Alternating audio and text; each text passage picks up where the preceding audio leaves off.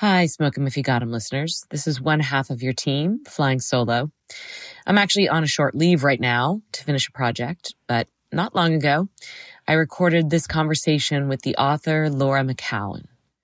I met Laura back in 2015 when I went on a podcast she was doing back then about early sobriety called Home. We became friends, and over the next years, I watched as she became something of a star in the sober world. Her 2020 memoir, We Are the Luckiest, is one of my favorites in a genre that people often call quit lit. Her new book is Push Off From Here, 9 essential truths to get you through sobriety and everything else. We talked a lot about drinking, why we loved it, why we had to walk away from it, the pros and cons of 12-step programs, and if alcoholic is a meaningful label. But our conversation is more fundamentally about change, how hard it can be, but how rewarding. We also talk about dating, debt, Instagram addictions, and our relationships with our own bodies. I took a lot away from this conversation with Laura, and I hope you do too. Smoke 'em.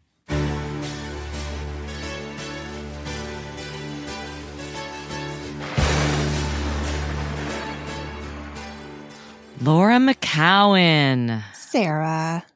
Welcome to my singles edition of Smoke 'em if you got 'em.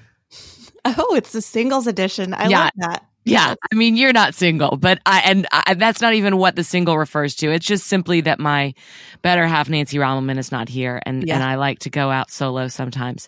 So that's what we're doing. Laura, you and I have been friends for a while now. But you might be a new name to some of our listeners. I went on your website today, your excellently curated website, to kind of look at like, what would I think of Laura if I were just seeing her for the first time? Mm-hmm. And these are the things that caught my attention. She has great hair. She has a lot of tattoos and she loves a sun flare. I had a sun flare type photo shoot. I was like, I really want to do this type of thing. Girl, you can work a sun flare. Thank you. That's so funny. Sun flare and tattoos. Yeah. Don't forget the really great hair because you've got the beachy waves, the brown beachy waves. Thank you. I don't know if I've ever been told that I have great hair, but thank you. Yeah. But for our friends who might like a more robust explanation of who you are, can you tell us a little bit about, I mean, you don't need to go into like super, Charles Dickens depth, but kind of like where you came from and how you ended up a writer. Yeah. I came from the great state of Colorado. And I was born there and grew up there and then moved to Boston when Where in Colorado were you living? Castle Rock it's right south of Denver. Oh, interesting. I know that name from Stephen King books, but he's talking about Castle Rock, Maine. Yeah, different Castle Rock. Yeah, it was a tiny nothing town when I grew up. No movie theater, no, we had to drive to Denver, no mall. We had to drive to Denver to do anything. And now it's like this hot spot. It's right between Denver and Colorado Springs. Of course. Of course. So I lived there, grew up there, moved to Colorado. I went to college there. And right after college, moved to Boston and fell in love with the East Coast, fell in love with Boston. A lot of my writing is tied, my start in writing is tied to my drinking. So I was a very big drinker until about 8 years ago. I got married in Boston. I had a kiddo. I have a 14-year-old, which sounds so wild. I have a 14-year-old daughter. 14. Yeah, it's so weird. She was 6 or 7 when I got. Is that true? I can't do math. Anyway, she was young when I got sober. And I was a marketing, advertising girl. I had that was what I went to school for. That was, my first several jobs were in agencies. And that strikes me as a good job to have as a drinker. An amazing job. Yeah. I remember, they all have it is very Mad Men-esque. Like that's not just a trope. It's very much like that. And even still, and I would go into interviews and be just enamored with the bar setup that they had, and, would even like gauge how much I wanted to work at a place based on how much booze I could see was available. Totally. To anyone at any time. So, but I hit the wall with drinking in 2013 and started to write right around then. I had always kept blogs and, I'd always been a journaler, but as far as I know, I am a, essayist, memoirist. I don't know if I could write fiction. So all the things I wanted to write were about myself, and I couldn't tell the truth about anything because I always had so many secrets. So anything I would write was very vague and not good. And when I got sober, though, I had a motivation to tell the truth, but also I was desperate. And I quickly realized that writing the truth about what was going on with me was life-saving and cathartic and helpful. And I started doing that on a blog and started getting a few essays published in, various small online publications, and did that, like really push that hard for 3 years from 2013 to 16. And I started a podcast called Home Podcast when I was very newly sober, and quit my job in advertising in 2016 and kind of set off to vaguely do what I'm doing now. I didn't have a whole lot of a plan. I just knew that I wanted to be an author, and I figured out other things along the way to support myself in doing that. My first book came out in 2020, January. And can I tell the audience a few things about We the Luckiest? We are the Luckiest. Please. Sure. There are 2 books that people like to come up to me and say, I like your book, Sarah, but I liked this other book better. Oh my God. And people don't actually say that, do they? Yes, they do. But they do it with love, because what they usually say is, I'm not really as heavy a drinker as you were. Like, I didn't really have whatever. Mm-hmm. But the 2 books are This Naked Mind by Annie Grace, which I have actually never read, but I'm going to ask you about it later. Okay. And the other one is yours. We Are the Luckiest. Huh. And the reason they usually say yours, they will usually go on to explain, well, I'm a mom. Yeah, right. And her drinking just looked a lot like mine, and I identified so deeply with it. Yeah. The mom piece is a lot for people who are mothers, because that shame is just so specific and so tough to deal with that it makes sense that would be the thing. You have a new book called Push Off From Here, and we're going to talk about a lot of different things, but I wonder if you could tell us where that name comes from. Yeah, it came from a woman in my very first AA meeting who I was 2013. I talk about this in We Are the Luckiest, but I had just had the worst, sort of bottom night that I would experience. I had many before and after, but I would gone to my brother's wedding in Denver and brought my daughter, who was 4 years old at the time, and I blacked out the night of the wedding and left her alone in our hotel room and slept somewhere else. And luckily, she found her way to my mom, and she was fine. And I was, fine in terms of like the things that could have happened, of course, are awful to consider. And none of those things happened. The thing that happened, though, was I was busted. Like this private drinking thing. Everyone knew I had a problem, or most people knew if that were close to me, but it was like they were all playing along, especially my family, because they drank a lot. Mm-hmm. And then it was like, all right, now we're worried for her daughter. And so it forced me to go to my first meeting. It forced me to try to stop drinking for the first time ever. I never had tried to stop. And at that first AA meeting in Boston, I, cried and sobbed and snot coming out of my nose, as one does in their first meeting usually. And it was all women. It was like very small, 12 women or so. And one of them came up to me afterwards and like put her hands on my shoulders and made me face her. And she said, I'm a mother too. And I just want you to know that you can push off from here. Like you can leave this behind. And I never saw her again. I don't know who she is, but those words really stuck with me and they carried a lot of meaning.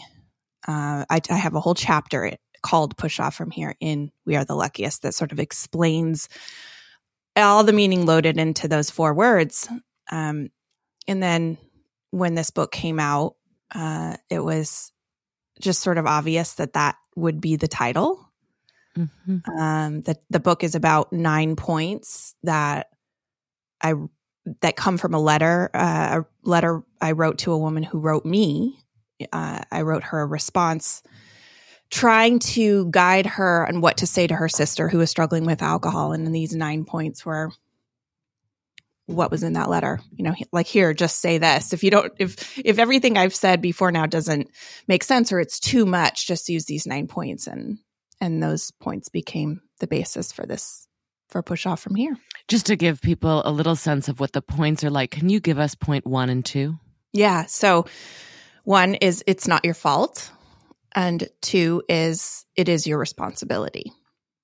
I always loved that. I remember the first time I saw that, you posted it on Instagram. And I was like, that's a really good way to say the salient points, which is that people blame themselves. They blame themselves. They blame themselves. That's really not it's not that. But it is your responsibility. And I think that's the piece that so many things that try to focus on, like, hey, it's not your fault. They forget that piece. Right.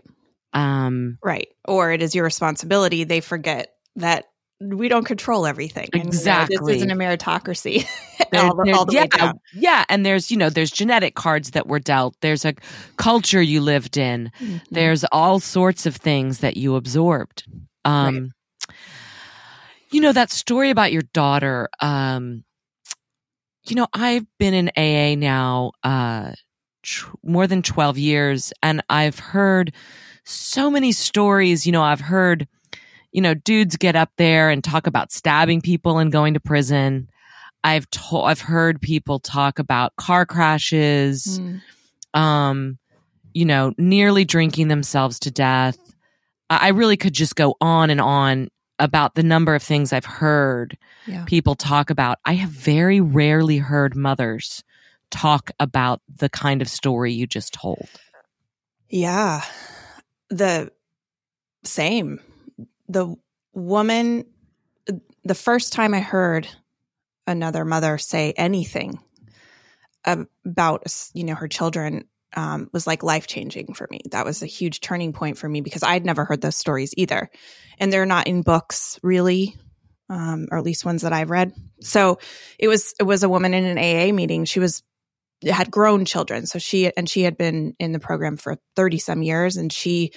But she told this story as if it just happened. It was that fresh to her, but also I could see that she was at peace with it all. And accepted it. She wasn't carrying around the shame. And I just at that point could not fathom ever being in that place. I thought this would just be a thing that would eat me alive. I would learn to live with it, like this big gaping wound, but it would just eat me alive forever. And, she had done something similar. She'd left her kids alone for hours at a time to go be with men. And she talked about that. And she said at the end of that share, addiction is stronger than love until it isn't. And that totally changed my trajectory. And I should say that although I've never heard those stories from the podium, I have heard them in private conversations. Yeah. With friends of mine who are mothers who are maybe struggling. Right. And they're very, very private stories. Right. Very tender to the touch. Yes. Because we have a special, the guy I was dating at the time when I was very new said to me, Yeah, no one talks about this stuff, Laura, because there's this special vitriol for mothers who drink, like even in recovery communities. I have the most like foundationally non-judgmental makeup, you know? But even I get a little bit like, you can't do that. Mm-hmm. It flies in the face of everything that we are like, because you have a mother. Yeah. We all have mothers, and we all have this, that it just flies in the face of like nature. Yeah. And so while we're on this topic, I don't want to dwell too much here, but I do want to hear your thoughts on this, because knowing what you know, knowing how dark that life can be, we have experienced for the past 10 to 15 years, maybe we're growing out of it, I can't tell yet, a real celebration around moms who drink. This was something that was going on in Brooklyn when I was living there in 2006. I would pass these boutique stores and it would say like, mommy drinks because you cry. Oh my God, yes. Or right. Mommy wants her bottle too.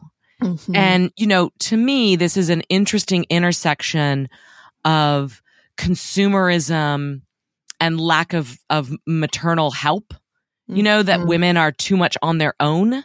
Mm-hmm. What used to maybe, you'd have a grandma or you'd have a sister or whatever is just like you alone in the big house.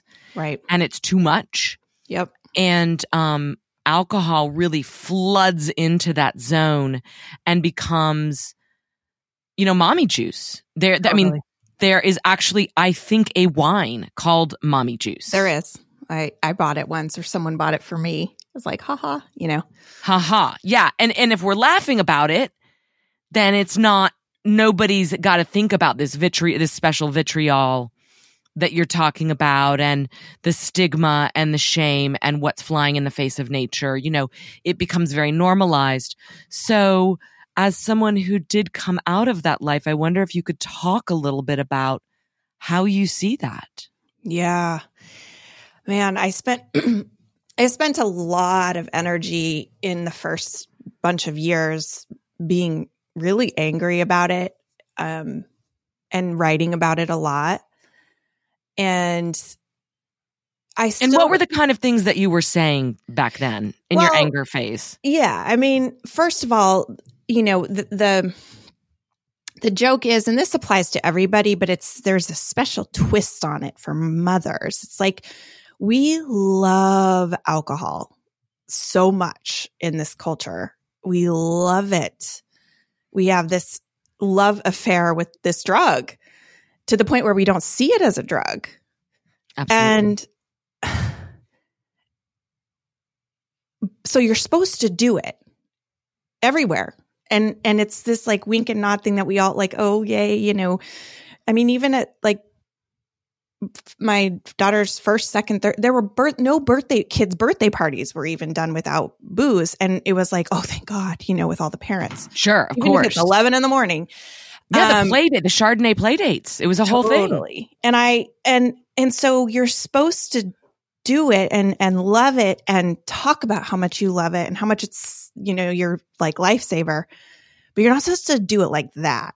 Right. You're not supposed to love it that much. So there's this, like, where's that line? The tightrope. We know it when we see it, but as soon as you cross that line, you Bad are mom. out. You are out. And you need to go figure that out somewhere else. And don't ruin the party for us. Right? Mm-hmm. Like, what a trap. What a trap. So I would come at it from just the straight up, like, can you fucking believe this messaging angle? Yeah. And everybody was like, yes, we can, because we live in this culture that basically says you have to drink all the time, which, right. I mean, I'm not saying people didn't hear your message, but I think I know from my experience, a lot of people don't really have ears for this. They don't. When something is part of the culture, you don't really question it. That's the weird thing, when it's more than even part of the culture. It's like when something is just part of the script that you've had for so long, you don't question it. It's like, that's just how things are. So when I would start to sit, because a lot of my friends drink, most of my friends drink, most of my family drinks. So when I would start to say things, it was like almost like this, like, what? Like this shock, like, oh, you're overreacting. It's not come on. Did you become like the annoying vegan at the totally at the steak party? I'm sure I was for a lot of people. But over time, it was like, if you actually got to sit down with someone who who could hear you, you could see a light bulb go off when you would bring attention to the water we were swimming in and go, isn't this kind of weird? Right. Like, isn't it kind of weird that you have to explain not drinking? Yeah. Isn't it kind of weird that you have to apologize for not drinking? You have to, yes, exactly. You have to think about how you're going to explain and apologize for not drinking before you go to an event where you maybe aren't going to drink for whatever reason. And then if you aren't drinking, you have to have a really good reason, like, so that people feel better. I went to a meeting once where somebody said that whenever anybody asked her why she wasn't drinking, she just said she was pregnant. Yeah. She just lied and told people that she was pregnant. It's easier to say you're pregnant. Right. And the follow-up conversation, like, then what? When they ask how's the baby, you're like, I don't know. It didn't work out. It didn't work out. I had a miscarriage. I mean, like, it's easier apparently to spin this whole yarn than to say, I am cutting back on my drinking. This isn't working for me anymore. Right. You have to be on medication. You have to be, on some diet, whatever. It can't just be because you don't want to drink. And if you have a problem, if you allude to a problematic nature of your drinking, then it's like, ooh, back up. No one wants to talk about that. So I talked about it from all those angles, and like we have been saying, the part about the mom, that like invisible tightrope for the moms is very tricky, because there's this extra element of like, a lot of times it's the only time that women are socializing. The moms are socializing is when they get together with their friends and they're having wine. So like, you not only lose, you're fucked. You were lonely before, and now you're really lonely. And the added insult there is like, oh, it's my fault. Of course. Like, because everything's the mom's fault. I don't have enough control. I don't love my kids enough. If I loved them enough, I would XYZ, all the things that we tell ourselves because that's what society would tell us. And yes, everything's the mom's fault too. The other thing that I would talk about is this idea that they're either just alcoholics and everybody else. Right. Right. So there's only two types of drinkers. You're either an alcoholic and you need to go into have a program, or you're fine. Like, no matter how much drink your face off, you're good. You're good. You don't need to worry about that label. And, we know now that that's not true.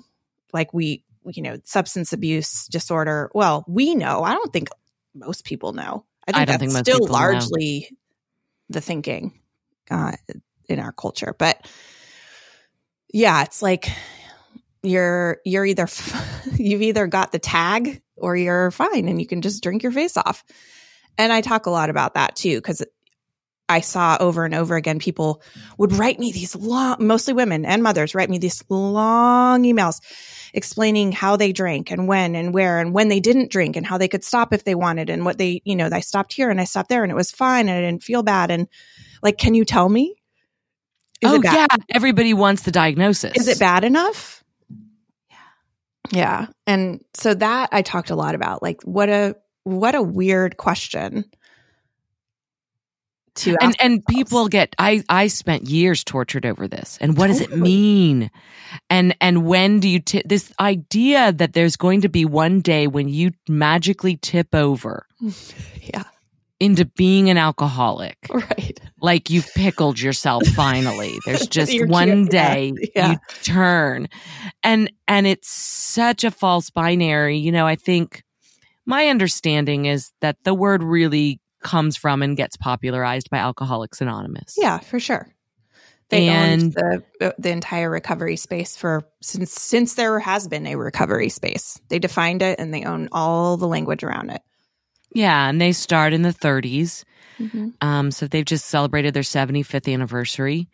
And, you know, I would say they had a stranglehold. And I don't mean to make it sound like nefarious. I don't think they did it on purpose. This was a combination of several different things. How it got to where if you weren't AA based, you basically got pushed out of funding. You got pushed out of the media space.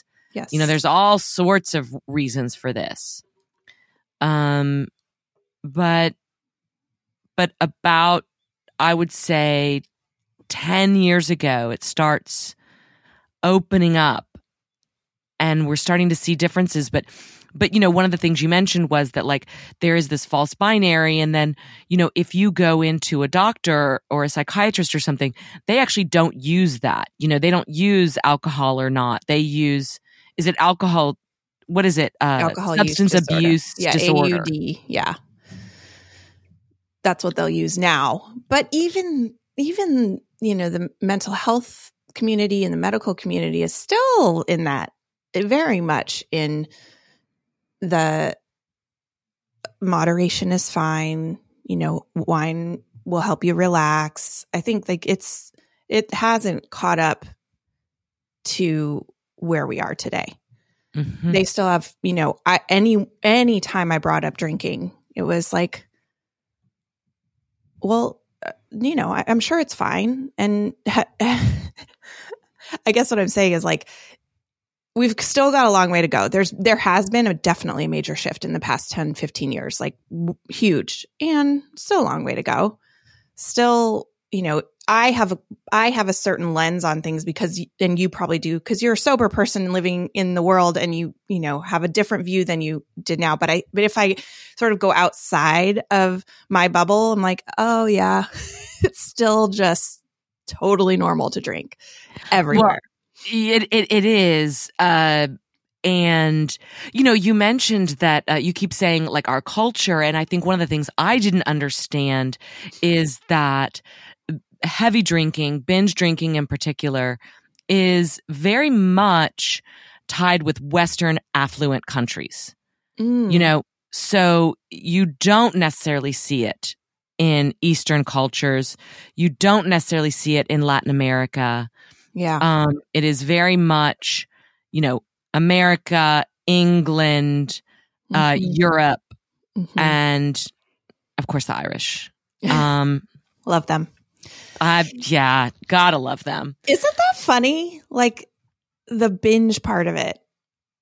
We don't need to go down this rabbit hole. Well, because it's because you have to have a lot of money to drink that way. Otherwise, you got to go to work. Yeah. I mean, you know, binge drinking is, in a lot of ways, it's a flex of having money and enough leisure time that you can just sit down and keep drinking. I mean, it's really interesting that the people that tend to drink all day are the ones at the top of the economic ladder and the bottom.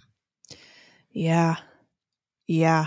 Very true. Like you have to have the hours to be able to sit in a bar or wherever, home, anywhere. Yeah. And spend 12 hours. Yeah. Drinking and then the next 24 recovering from exactly. it or whatever. Yeah, I'd never thought about that. You have to have a lot of wiggle room in your life. But, you know, I wondered if you could talk a little bit about why you liked drinking. What made you a drinker? Yeah. Oh, so many things. I never talk about this part, right?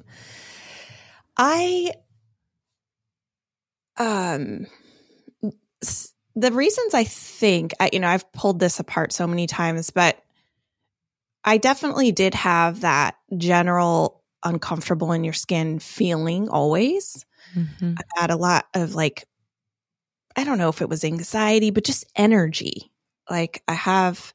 Were you self-conscious about how you looked or like a weight or like what was it?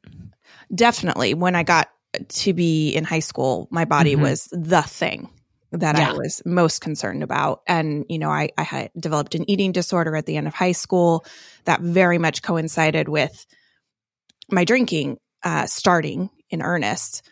But before that, I had big feelings. My parents got divorced when I was 6, and I started like pretending for everyone because I noticed like, oh, if I pretend that I'm okay and I'm not upset, then my dad's in a better mood. And if, you know, I for whatever reason took on this role of like, I'm going to be the puppet and make sure everyone else is okay.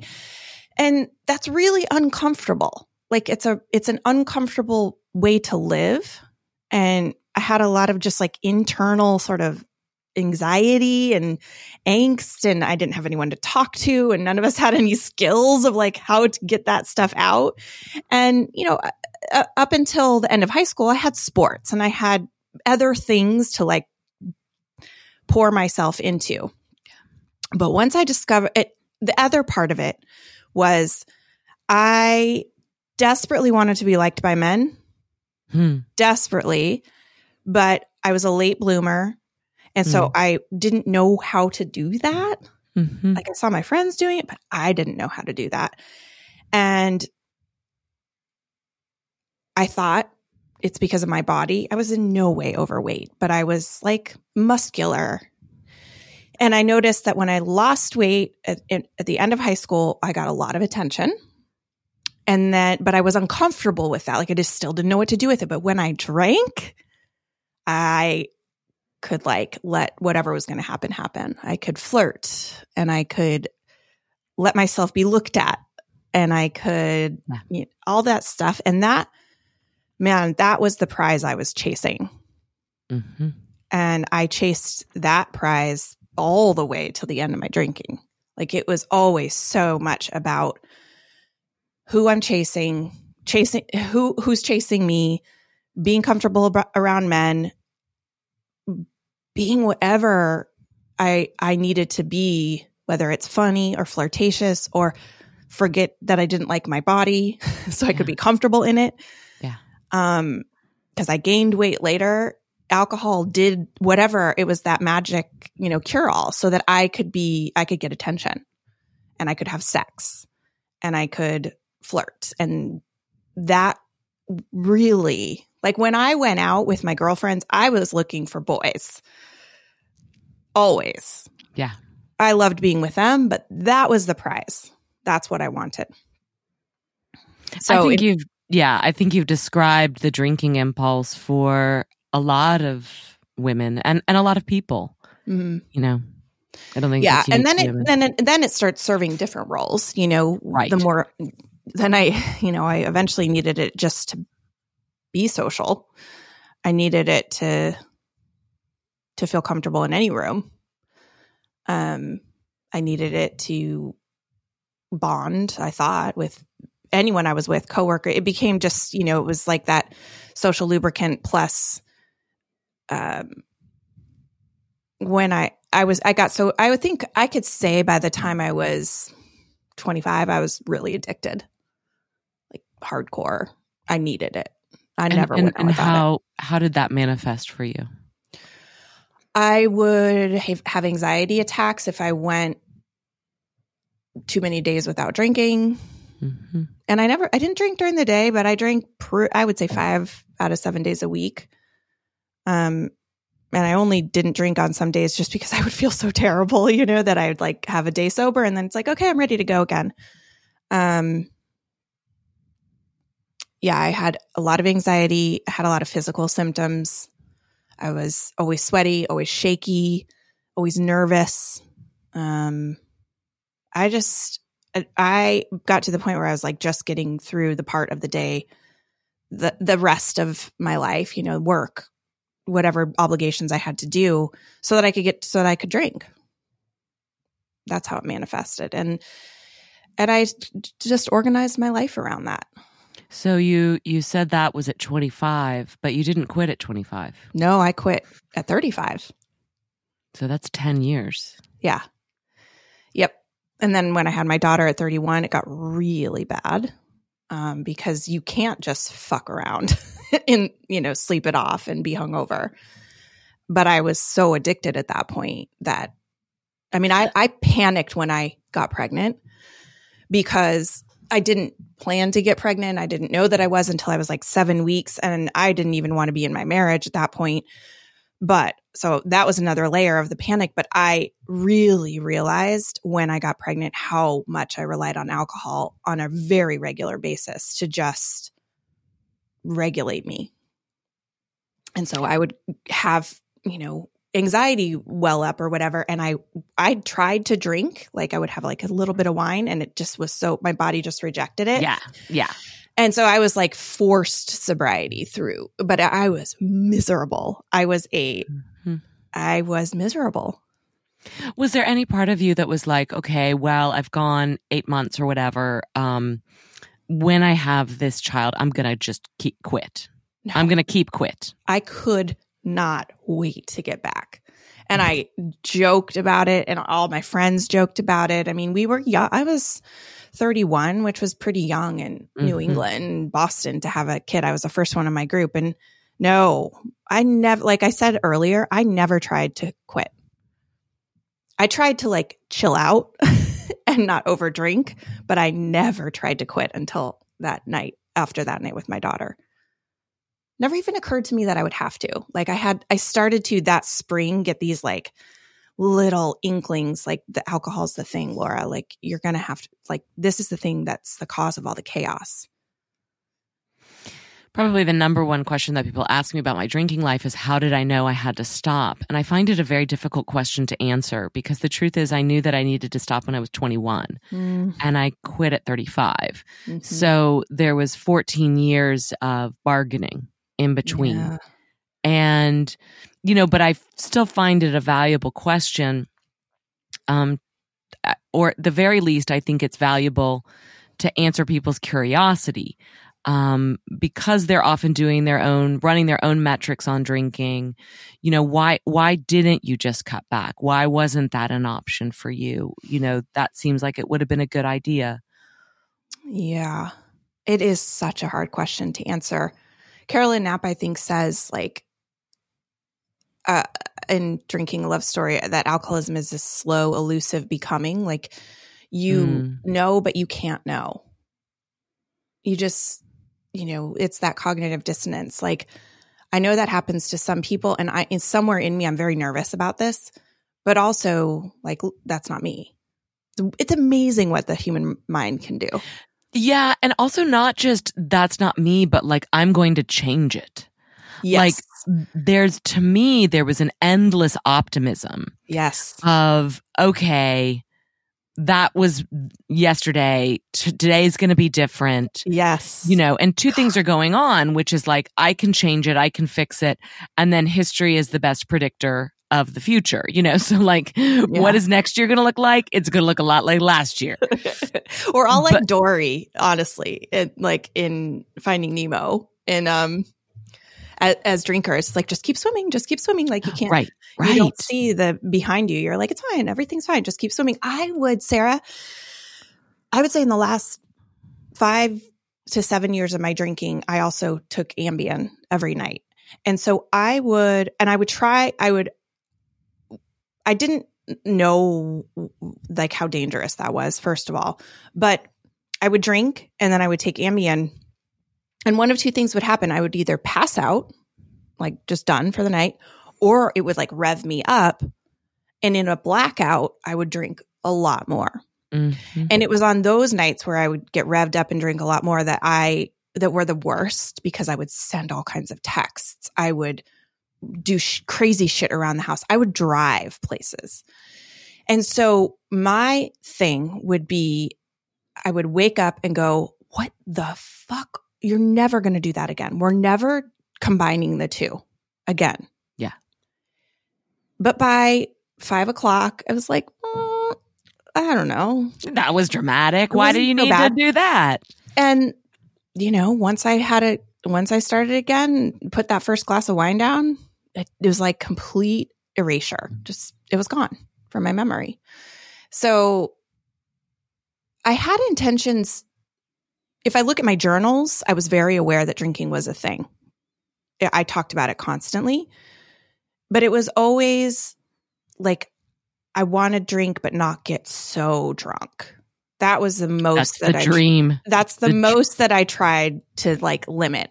But I didn't want to be moderately buzzed. There was just never enough. Like I wanted to be fucked up, but I didn't want to black out. I wanted to be, but as if you can control that. Like I was very much like you. I was a blackout drinker. Mm-hmm. So why didn't I? Because I couldn't. Like why don't any of us? I just couldn't. I couldn't. So was it the story with your daughter that got you sober? No. That's a story that started me on the path to sobriety because my back was just against the wall, but I didn't get sober until over a year later. But in that year, so between mid 2013 and end of 2014, I spent most of that year sober. And the drinking, people were watching me at that point. My family was watching me. Like I was not welcome to drink in those spaces. And when I did drink, it got really dark and really bad. So I had like a DUI, another major car crash at the end of 2013 where I was hospitalized. I was hospitalized 2 other times. So when I drank, it was mostly alone and things got really dark.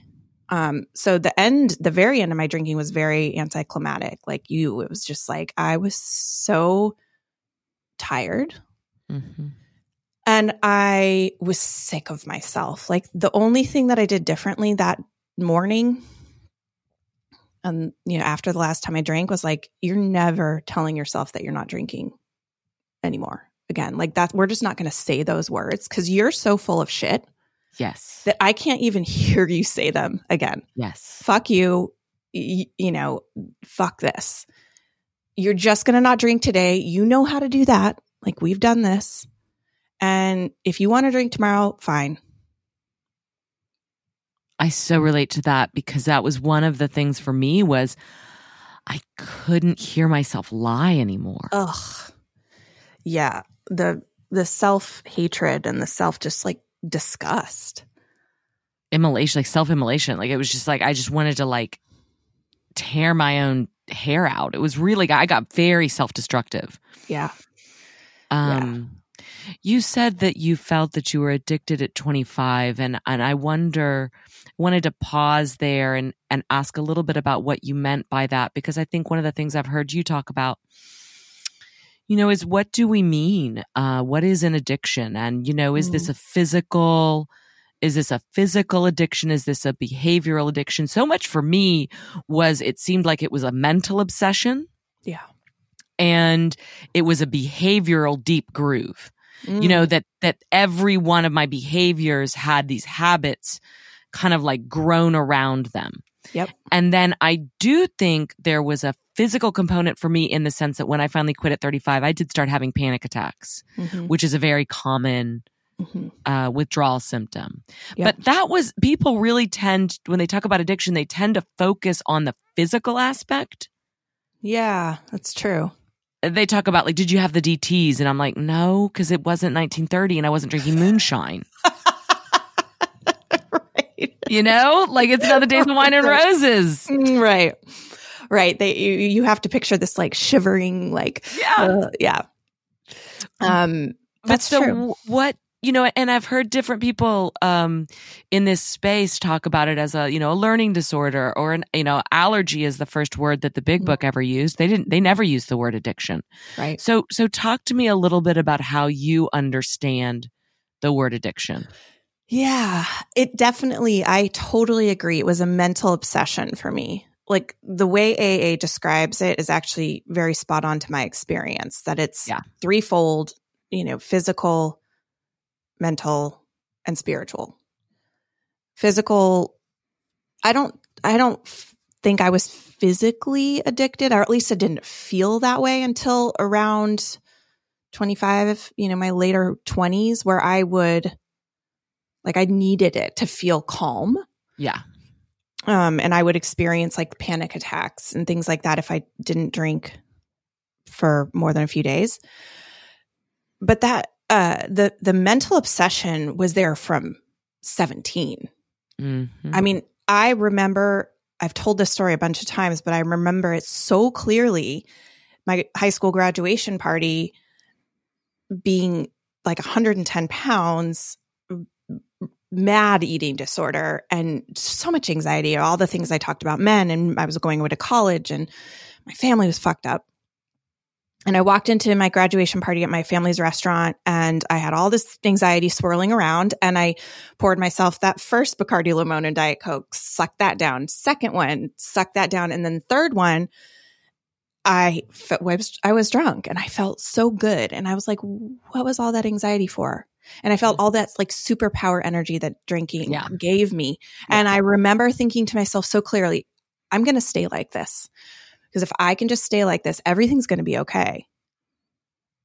And I remember that so well, and just thinking like, this is the answer. So the mental obsession started then. And I mean, I don't know about you, but I was always like, as long as I knew when the next time I would be going out was, as long as I knew that it was imminent, because everyone, we always went out on Thursdays, or I would drink with my roommate on Tuesday or whatever. I was fine. I was mentally fine. I was settled. But I had to have that in my mind. And if it would have been taken away for some reason, I would have been real anxious.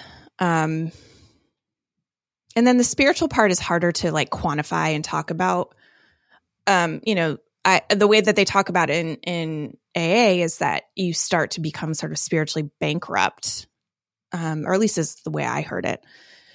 You feel this like deep soul level emptiness, like you're disconnected from a higher power, or your, let's say, your wisest self, or some like really deep part of you is disconnected.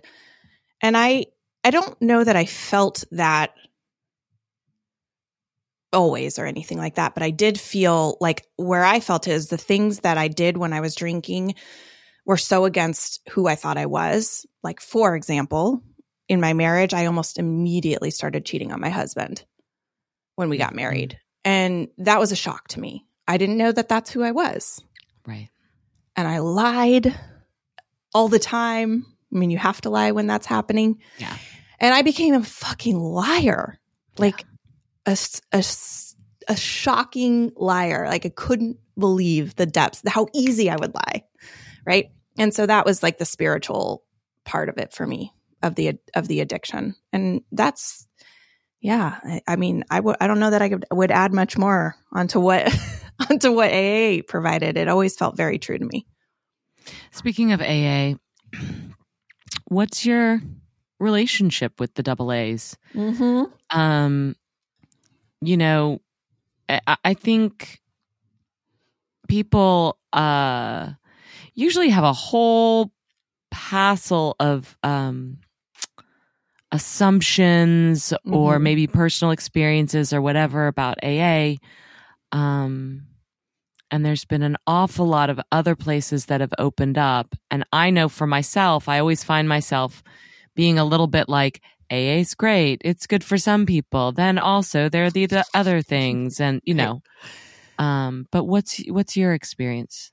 Yeah, where I am today is, and I think where I kind of always was, if I think about it, AA was my first community. It was my first exposure to sober people. It totally saved my life. And I was squirmy in those meetings. I was annoyed. And why? I'll get to that. So, but from afar, not even from afar, like, I don't know how it's possible to both revere something and respect it, but also be so annoyed by it. But that's how I feel about parts of AA. Like, the longer I'm sober, the more I feel like AA got it right in so many essential ways. And I lean on the axioms of that program. They feel more true as time goes on. I learned things there that I still practice all the time and that I've brought into the sober, community that I've started.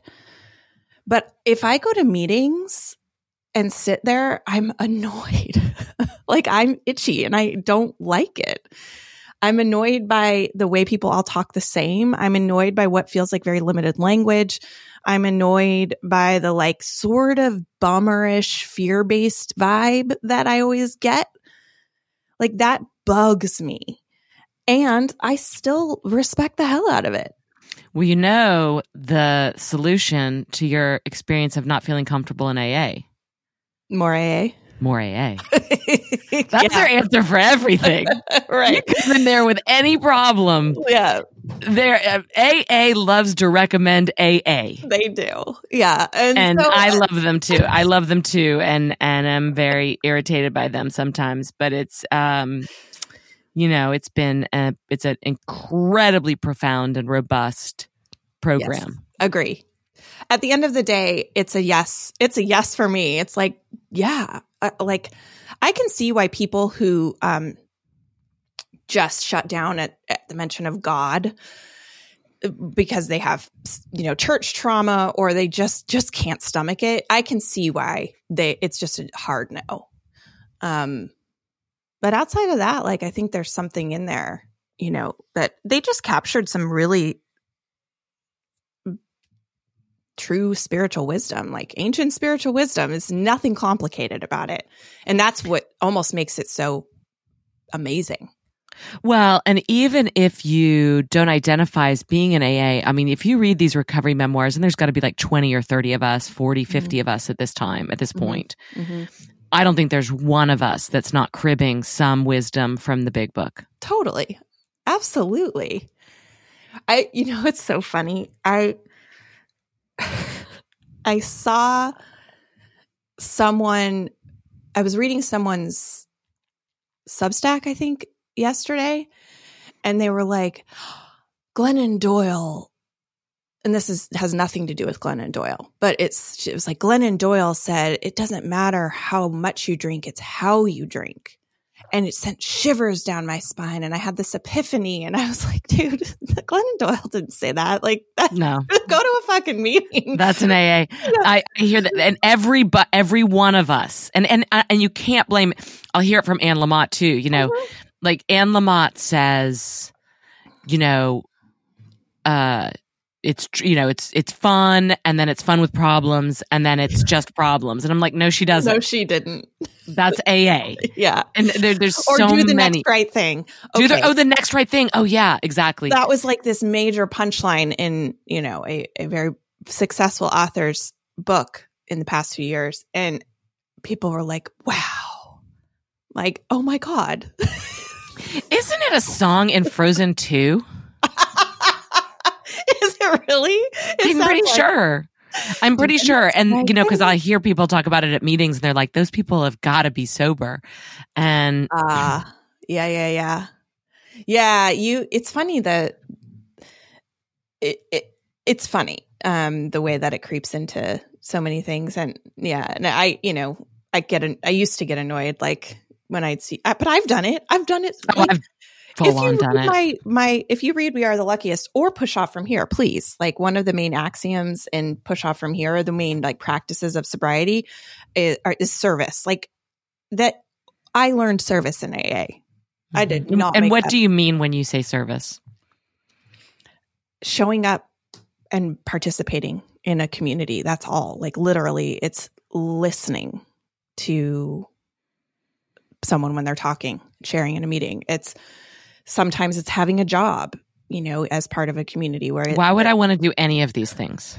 Right. No, I know. Because I don't know about you, but if I'm trapped in the confines of my mind, which is where I lived most of the time, I am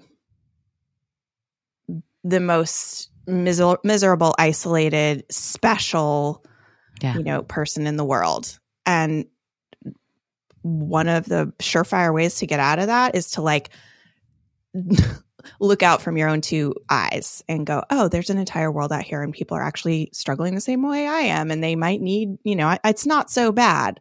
And just get out of your own head. Just get out of your own head. Like that self-obsession of whatever this is so real. And service is the way out. But it's tricky. I think that was one of the big epiphanies for me. Me too. And I didn't like it at all. I didn't like the idea of service work because in AA it usually shows up as like, you're going to bring the milk every Wednesday. And I'm like, what? Yeah. This is why? Right. What does this have to do with anything?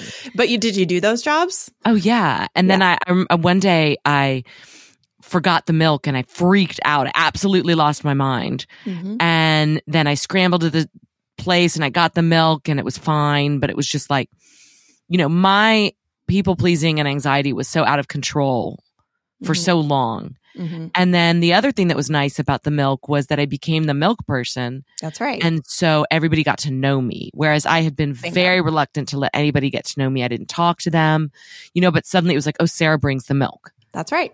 I became the chip girl for like the Saturday night meeting. So it forced me to go to Saturday night meetings when I always would want to skip it because it was like an insult that I had to go to a meeting on Saturday night. And I also didn't want to know anybody. I didn't want anyone to know me. But when I was a chip girl, not only do they know you, but like you are hugging people. Like you give them a chip and you hug them and you're like, oh, it's like this. It's so simple. It's almost stupid, but yeah, service. And service can look, doesn't have to be at an AA meeting, obviously. But the community that I started, I tell people like opening your mouth in a meeting to share is an act of service. It's not about you. And you can see people just go, phew. Plus it takes the pressure off having like an amazing share. Right. Right.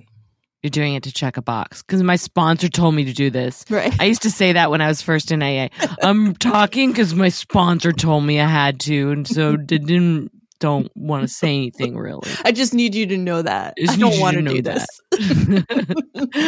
One of my favorite moments in AA early on, because I really did hate it in the beginning, and there was this guy, and he was like, he raised his hand, and he was like, I hate this place and you're all in a cult and you brainwashed me and I fucking hate it here. And then he was done and everyone was like, thanks for your share. Like, keep coming back. Like watching this guy lose his mind and call the whole place a cult.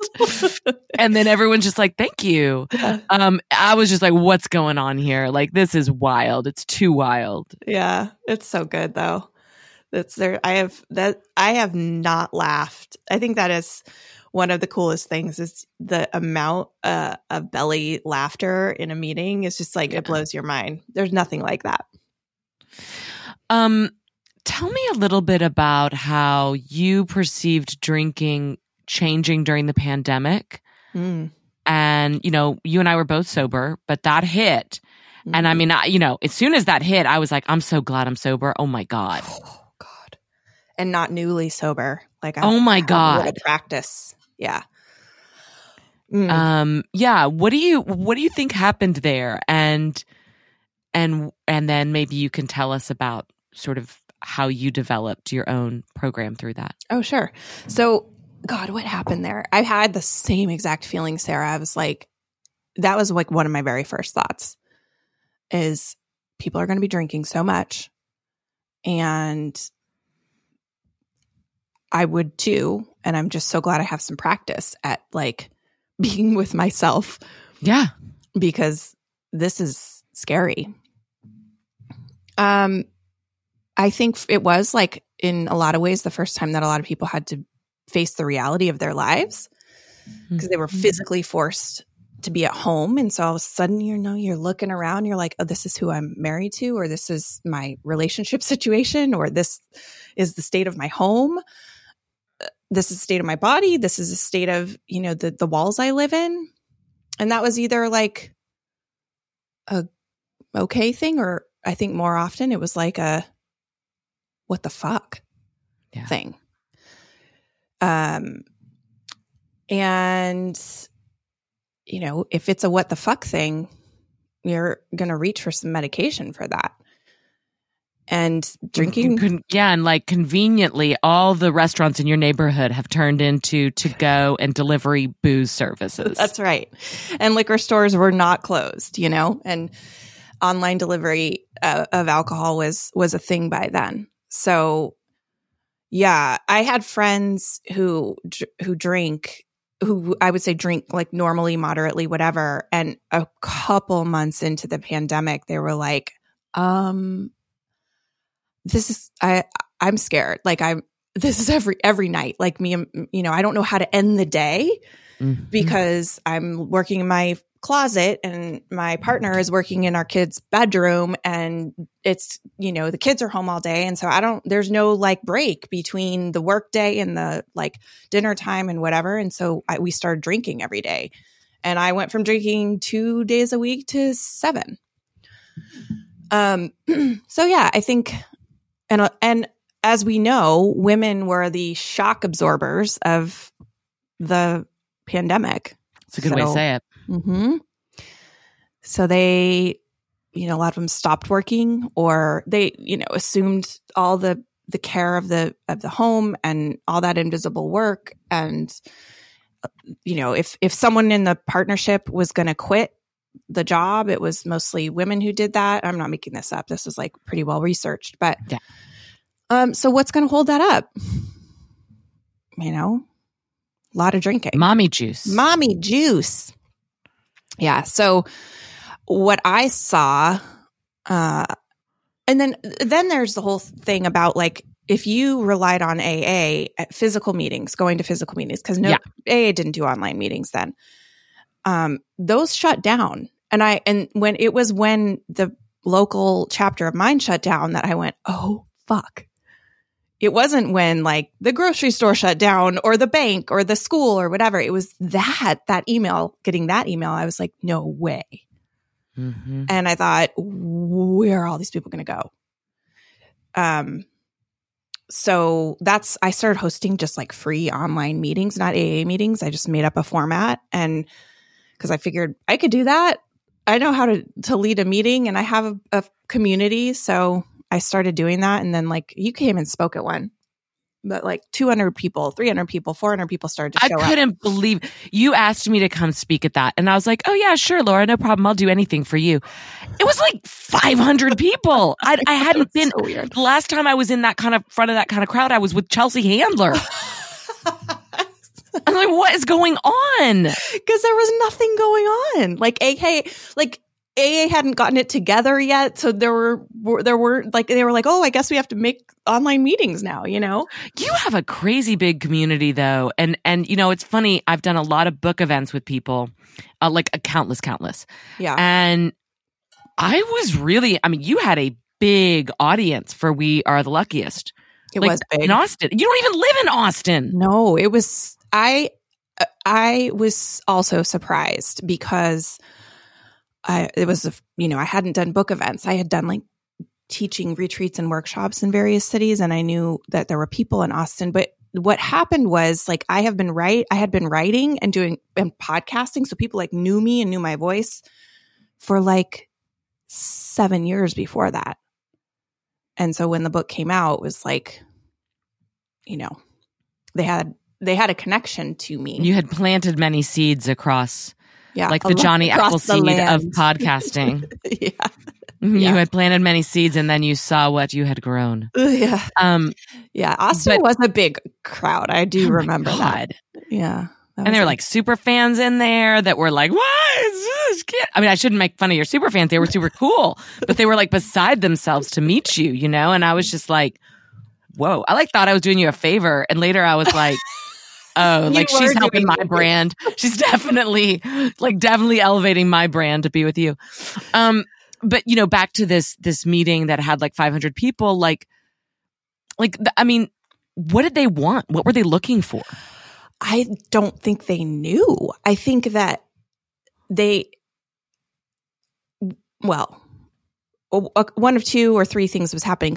A lot of these people were AA people that didn't have anywhere else to go. And they were like, sure, I'll go to a meeting. Why not? I know Laura. Sounds like it might be good. And a lot of people were either trying to get sober or had been sober, but had never like had a community of any kind. And they were like, seems like I'm home now. Seems like a good time to go to a meeting. I'll try it out. And because they knew, because it wasn't an AA meeting, and because of, the type of stuff that I guess I'd put out there over the years, it seemed like an easy, safe space to just show up and see what happens. I think a lot of people were also just like, I'm home. Why not? I'll just show up and turn my camera off and see what happens. Yeah. Why not? Yeah. And then I was actually, I hosted like a community hangout for my Substack yesterday, and there was a lot of people who were in those first meetings in that hangout, and they were like, "Oh, this feels like those first days of your meetings in the pandemic." I think it was like a moment for all of us we were all there for the same reason, and the world was falling apart. So there's this thing that happens with tragedy where you just feel like you reach in, you lean in. So I think that's what was happening. And then, I created a format and people seemed to like it. There wasn't, there was no program attached to it. It was just like, hey, we're going to talk about this thing. And you get it. Like, if you've never sat in a room and heard people talk about this thing that you live with all the time, and these thoughts that are in your head and these feelings that you have, and you hear people talk about it for the first time, it blows your mind. So that's what was happening. Yeah. And then I did that for 6 weeks, and I was like, I did it every day, a couple times a day. And I was like, okay, I'm tired and I have other stuff to do. Like my book had just come out. I was homeschooling my daughter. I was like, okay, I'll go back to, my life now. And enough people were like, please, like I would pay a little bit. I would please figure out how to keep this going. And so I hustled and found a bunch of people to lead meetings and put it together and launched it a couple of weeks later in May of 2020. And at this point, you had monetized sobriety. I know. Insert evil. Ominous noise. Evil. Both of us have.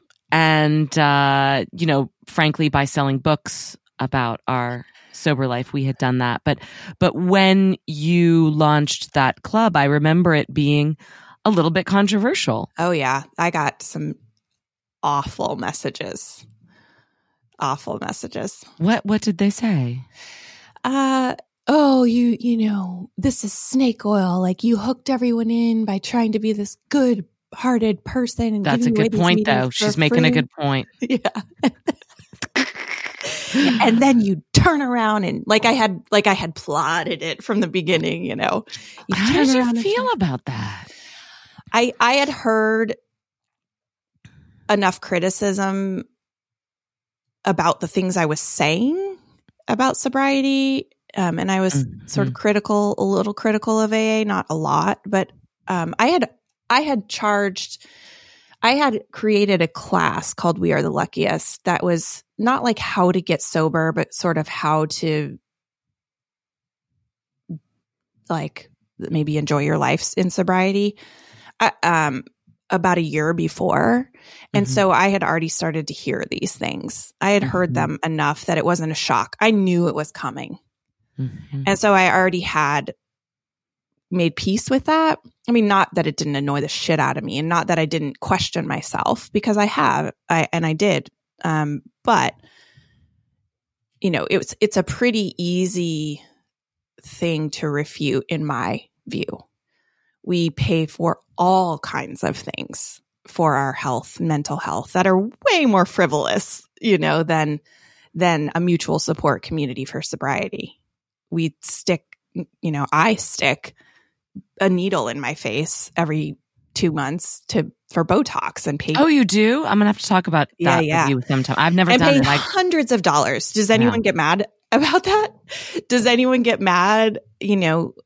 At men for charging in this industry? I have never seen that, which is an interesting point. Or like, do men, do we bitch about that you have to pay for anything that is like beauty related? Yeah. No, because that's like fine. Why would that be free? That's crazy. Right. Yeah. So, and even, beyond that, do you expect your therapy to be free? Do you expect, and that's sort of tricky because some people do. But I, I have and still have, I charged $9 a month for like 40 meetings a month. So it was like nothing. Right. It was like 50 cents or something. I've continually worked to make it very accessible. I do wish that we lived in a world where everyone could get the help they need for addiction for free. Yeah. I wish we lived in that world. But we don't. And so what's the alternative? People don't start things and try. No, you have to be trust funded or independently wealthy. Right. And then refuse all monetary rewards. Right. So I now have a team of 14 people. And my God, do you really? Yeah, contract. Like they host meetings, not full-time people. Okay, wow. And I have still 3 full-time employees. Oh my God. And it is a massive amount of work to run the community that we run. We have an amazing app. We have like so much shit going on in the community. And the people that work on this team are so dialed in and they care so much about what it is we're doing. Because there is a gross way to do this. And then there's a not gross way to do this. I'm not sitting there going like, we need to hit 10,000 members by next month. So that that'd be hilarious if you were like one of those like totally tyrannical like bosses that was like going around like go trying find to give the sick people. Yeah. Third set is a set of steak and everyone knives. gets a bonus. Yeah. It'd be great. But gosh, every time I talk to you, I'm reminded that you are a marketing person. Mm-hmm. And I'm so not. Like your ability and you're like you've got like MBA brain. Mm-hmm. And I so don't. And your ability to create kind of like mini, businesses and like run this little small boutique company and I'm so impressed by it, but I'm just going to stay here with the cat. Just podcasting from the closet. Well, I love your way, and I like creating things. I think it's fun. Yeah, and you're really good at them. I've sent people to the Luckiest Club. I will send people to whatever you do because I think you've got great energy and juju. I think Thank you. I don't know that I used juju right. But I meant jujubes. Right. And when I think when people look at you, when I work with young women or even older women who are like, I want to get sober, but I'm scared. Mm-hmm. I point them toward you because it's like, I want them to see like, these are all the things that might grow in your sober life. Because you were not a writer, but before you got sober. No. You were not running these businesses. You were not doing these things. I think to watch one of the things that recommends sobriety more than probably anything else is to stick around in sobriety and watch other people evolve. Yes. My God. Yes. Yes. You get to see people change. When you get to see people change, literally never. Right. And I was thinking earlier, you were telling those stories about yourself being such a liar. You cheated in your marriage. You have some like behavior as a mom that's got to be painful. Mm-hmm. And like, I'm thinking about like, if I knew you back then, and I'm actually probably wouldn't say this, but somebody could say like, that's a shitty person. Oh yeah. I was in a lot of ways. Like if you listed the things. I wrote this piece about friendship yesterday because friendship is one of those areas where I was a shitty friend in my drinking and even not in my drinking. Like I think everyone has been a shitty friend at some, there's proof of that. Yeah. And also proof of being a good friend. I mean, I wasn't always shitty, but I was shitty enough. And I don't know if you feel this way, but like when I sort of got caught, because my husband found out about the, infidelity enough and my everyone knew about the drinking enough that I was like, fuck it. My reputation's burned, so I guess I'm free now. Yeah. It's kind of liberating. Yeah. But I think it kind of crunches the brain a little bit to people to say, okay, wait, so like all you did was stop drinking and then you became a good friend? Right. Well, but you know that that's not it. I mean, yes, if you look at the equation, it's like, yes, you remove the alcohol and totally different life. That is true. There's a lot of work in there. Mm-hmm. But it was, in some sense, that simple. When people come to you, a lot of times they want change. We've talked about problems that we've had with drinking. What are some of the other problems that you've struggled with? I'm laughing because it's like, yeah, the drinking was, in hindsight, such a smaller thing. I mean, it wasn't. It was very difficult to stop. But underneath was that men's stuff that I talked about. That was just waiting for me as soon as I got sober. And it got really bad after I got sober. My need for attention, my chasing, my obsession, whether you call it love addiction or whatever, I don't know. But yeah, I'm so torn on that phrase. But me too. But if you look at like the behavior and the sort of consequences, it tracks. Yeah, and I also have had interventions of friends the way that I did with drinking. Like my friends were like, I will no longer listen to this. Yeah, interesting. Well, I'm definitely going to be talking to you as I write this third book, because that's what it's all about. Oh, that's great. It's so great. There hasn't been a good love addiction book. Mm-mm. And, there's elements of that in my second book, but it's not. It's about so many other things. But, I dipped a toe in the world of what's called SLAA, which is Sex and Love Addicts Anonymous. Mm-hmm. That program was not, I think it, once again, it does help a lot of people, and I've talked to them. The meetings I was going to didn't really hit the spot for me. Yeah. But there is something in there.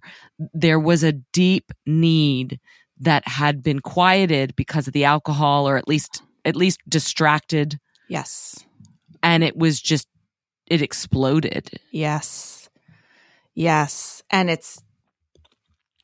you see that happen to a lot of people, men and women. And you see that. So yeah, it's a thing. And that was a thing. And I sort of felt like when I got sober, I was like, I'm going to give myself permission to do everything and I didn't see anything wrong with it, put it that way. Yeah. I was newly divorced. Yeah. I was lonely. I had just gotten sober. Like, fuck it.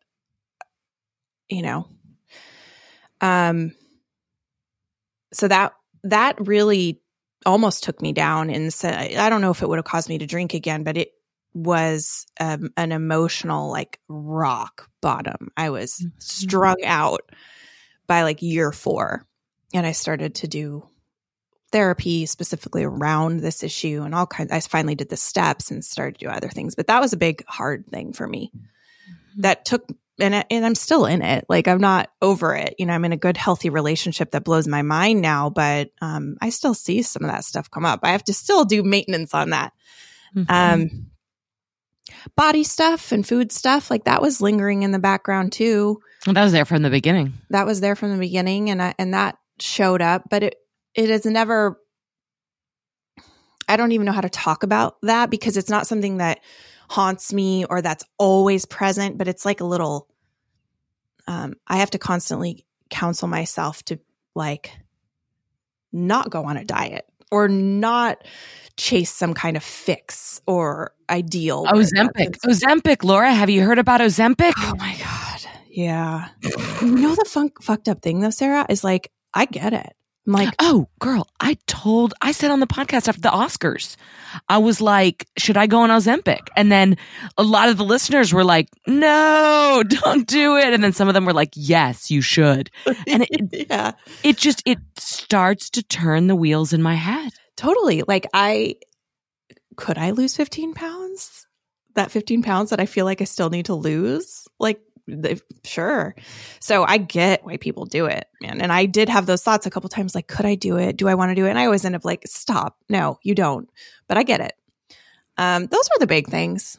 Yeah, those are the big things. Friendships. That's a recent new one that I'm exploring because that seems like the last sort of painful area that I don't really like to talk about. And I noticed when I read Christy Tate's memoir, BFF, I was like, I cried the whole time. And I was like, oh, there's something here, you know? Aww. This is an area where there's a lot of like tenderness and that's okay. So I think there's some exploration there. It's a sweet book. I like Christy. She and I have the same agent and she's if people don't know who she is, she wrote a book called The Group, which was a Reese Witherspoon pick and became like a big bestseller and was about her group therapy. And she's got a new book about female friendships. That's, she's a very winning writer. When people come to you and they want change, what do you think, this is a hard question, but it's like, what do they misunderstand about change? Yeah. That's such a great question. I think how much it actually takes. And this is a big one. I think people think they can like beat the shit out of themselves into changing. Totally. That's what we're told. That's what our culture very much pushes. It's like, just fucking do it. Like, pull yourself up, get a, like, just lean in harder, and that's just not how actual change works. Real change is always very, very, it brings you to the bone, like you have to really be burned down. And it's hard to describe. It's like, if I could have gotten sober with all the other ways that I had coped and functioned in the past, I would have, but I couldn't. Meaning, if I could like privately do it alone in the like confines of my own mind, 100%. If I could work it, like I have a tremendous ability to like push through, right? If I could have just applied enough energy or force or intelligence or problem solving, like I would have done that. If I could have charmed my way into it, I would have done that. If I could have read my way into it, just absorbed enough information, but none of those things worked. So I think there's this misunderstanding about what it actually takes and how, I don't want to say how hard it is. It is that, but it's like just different than you think it's going to be. I'm always surprised by how most major change in my life came very quietly. Yeah. Yep. Acceptance. What Cheryl Strayed had that line, like, acceptance is a small, quiet room. Yeah. It's very much like that. Yeah, that's it. And I would always think that it was going to be this clashing crescendo. And I did have some of those, but then those would just sort of be like, and now I'd go back to drinking, or I'd go back to the guy, or I'd go back to whatever, Yeah, it goes largely unnoticed day after day. And it's just you making that sort of quiet choice to sort of own your life in a different way. Quiet is a really good way to put it. I think that's a good place to stop. Yeah, that was so fun. You're Laura so easy to McKowen, talk to. thank you so much for coming on Singles Edition of Smoke 'Em If You Got 'Em, and tell us your book again. Push Off From Here. 9 essential truths to get you through sobriety and everything else. And you have a Substack too. I do. It's called Love Story. I love that. Thank you. I love writing it. Thanks. Thank you. Bye.